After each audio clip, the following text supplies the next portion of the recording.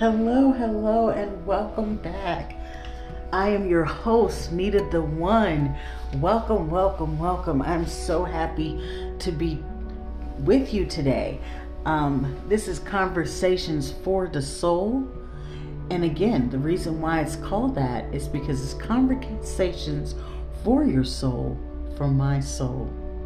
So let's just dive right in and break through, shall we?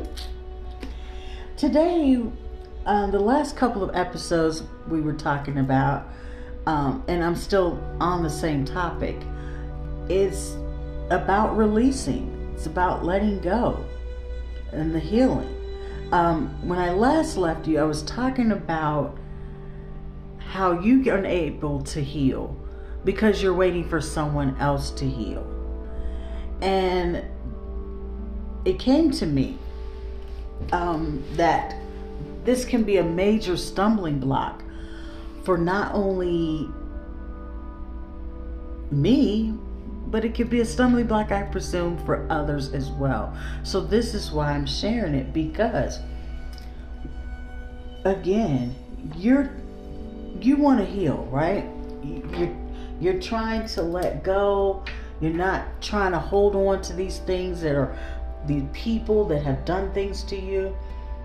But you find out that in order for you to truly heal from this, you're going to have to let go. You cannot hold on to someone who refuses to change. And especially if you're connected to them in such a loving way. Because that toxicity, that drama, trauma, pain, anguish, whatever titles you want to give it, that is hindering you from healing. It's hindering you from progressing. And you may say, well, yeah, I have a toxic family member, but that doesn't stop me. I still get up and go to work. I live my life. I'm just fine. So I think I'll stop this recording and I'll get off. Thank you. Okay. That's what I used to think. Let me tell you, that's what I was thinking.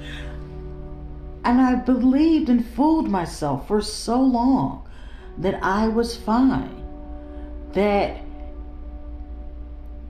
I don't really want to end this relationship with this person. So I'll still function. I'll still get up and go to work. And I'll pretend. I'm saying on the surface out of my mouth to anyone who asks me, oh yeah, that doesn't bother me. I'm fine. I've healed. I don't have anything to heal from. Are you serious? Psh, please. And what I was really doing internally, deep down, my subconscious was saying, okay, we'll just pretend that we're going to sweep this one under the rug. We're going to pretend as if this is not a major factor. Because you still want your mom around, or you still want your dad around, or you still want your brother or sister. So you tell or that friend, you still want them around and in your life. So you tell yourself that it's not as bad as it is. And you tell yourself that you have the power to still shine, still move on. And just because they are a certain way and do certain things does not mean that that's going to keep you from doing certain things. So I can still get up and go to work. But we're talking about the person. I'm speaking to people who, like I said, that wall you put up around you has crumbled. Those things you swept under the rug, you can no longer sweep because nothing else is going to fit under there, baby. The rug is sitting up. It's a walking hazard. You're liable to trip and fall over this rug. That's how much crap is swept under it. Like you can't even, it's like you have to come in and climb over.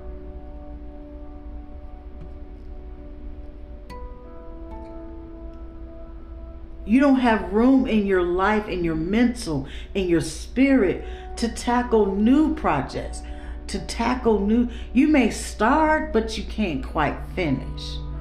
Or you may finish something, but it really wasn't the best you could do. It's not as classy or as nice as you would have done before. And you can tell yourself all kinds of reasons why that's the case.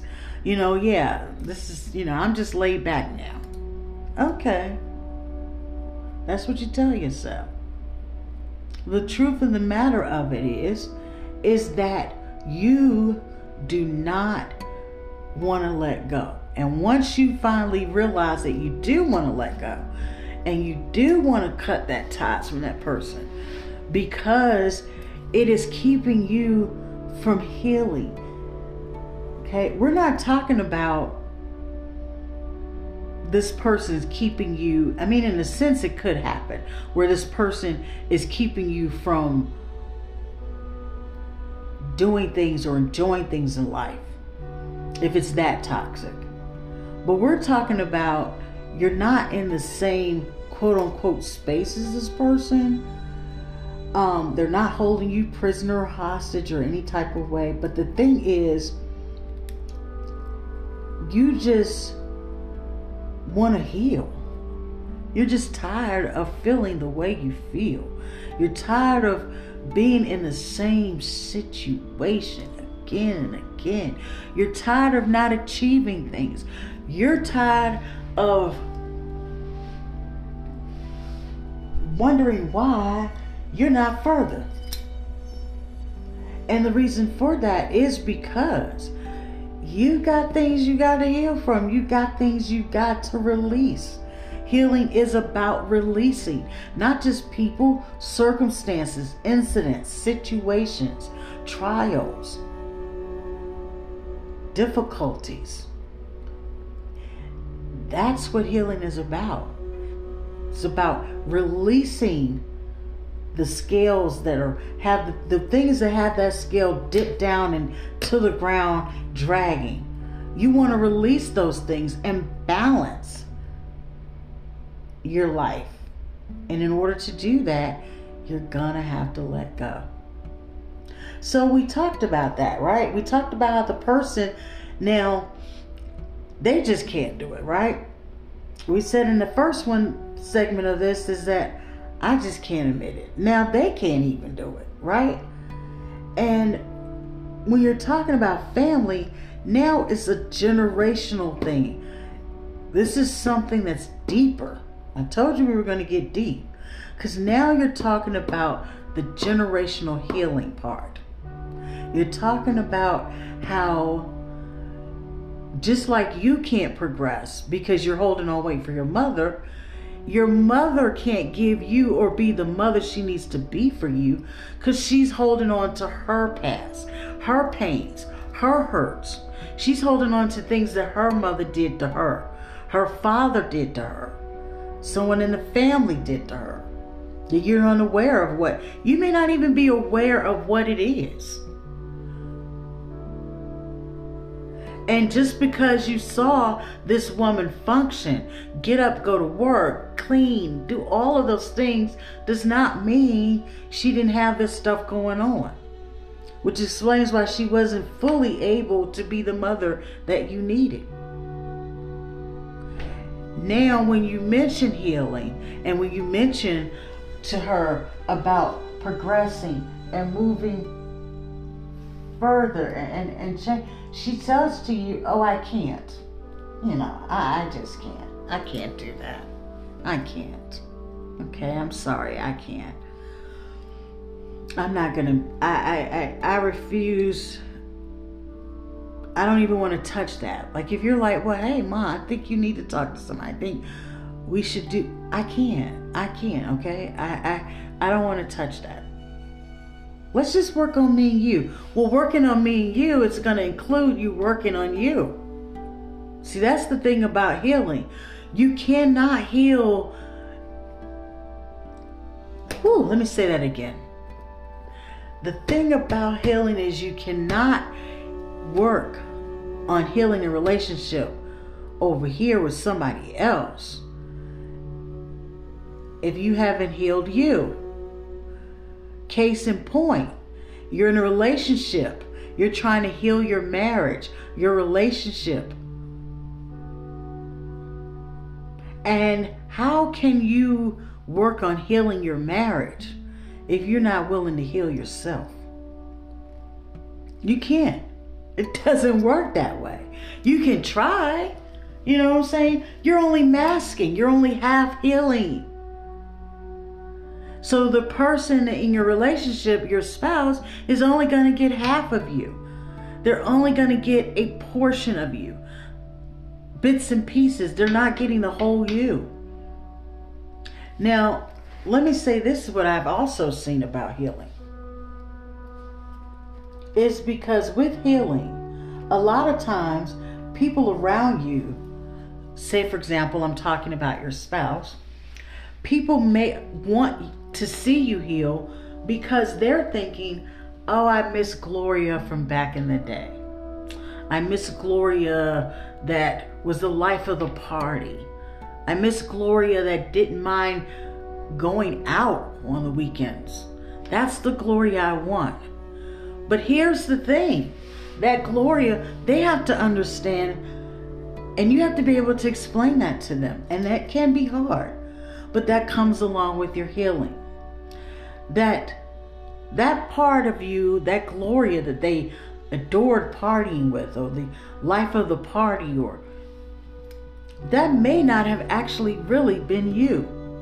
Because once you fully heal, you may be a joy to be around, but you're not still the life of the party. Because you may realize and discover that partying was really not your thing. That was something you were forced into. It's something you adapted. You adapted a false personality about yourself. And it stayed with you for so long. But because you're healing, you can see that, hey, yes, one, I may enjoy a party from now and then, but I'm not really a party person. And so those people around you as you heal may say, well, I thought you were healing. I thought this was going to give me Gloria back.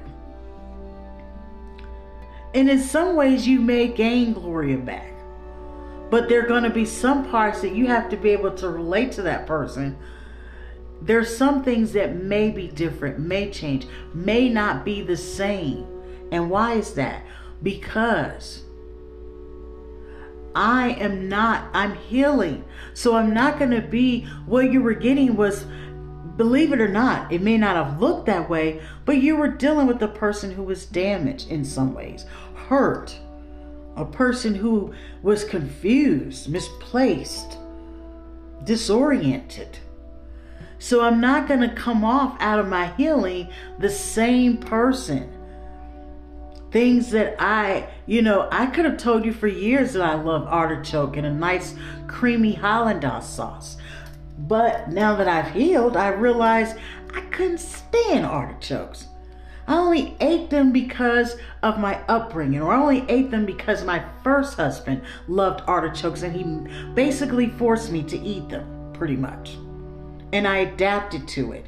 And I learned to like to do, I was able to cope.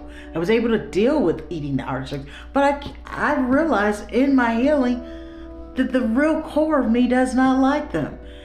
And so your new spouse is like, well, where is this coming from? We've been together for 15 years. And I, blah, blah, blah, blah. We've been together for 30 years. I've known you since high school.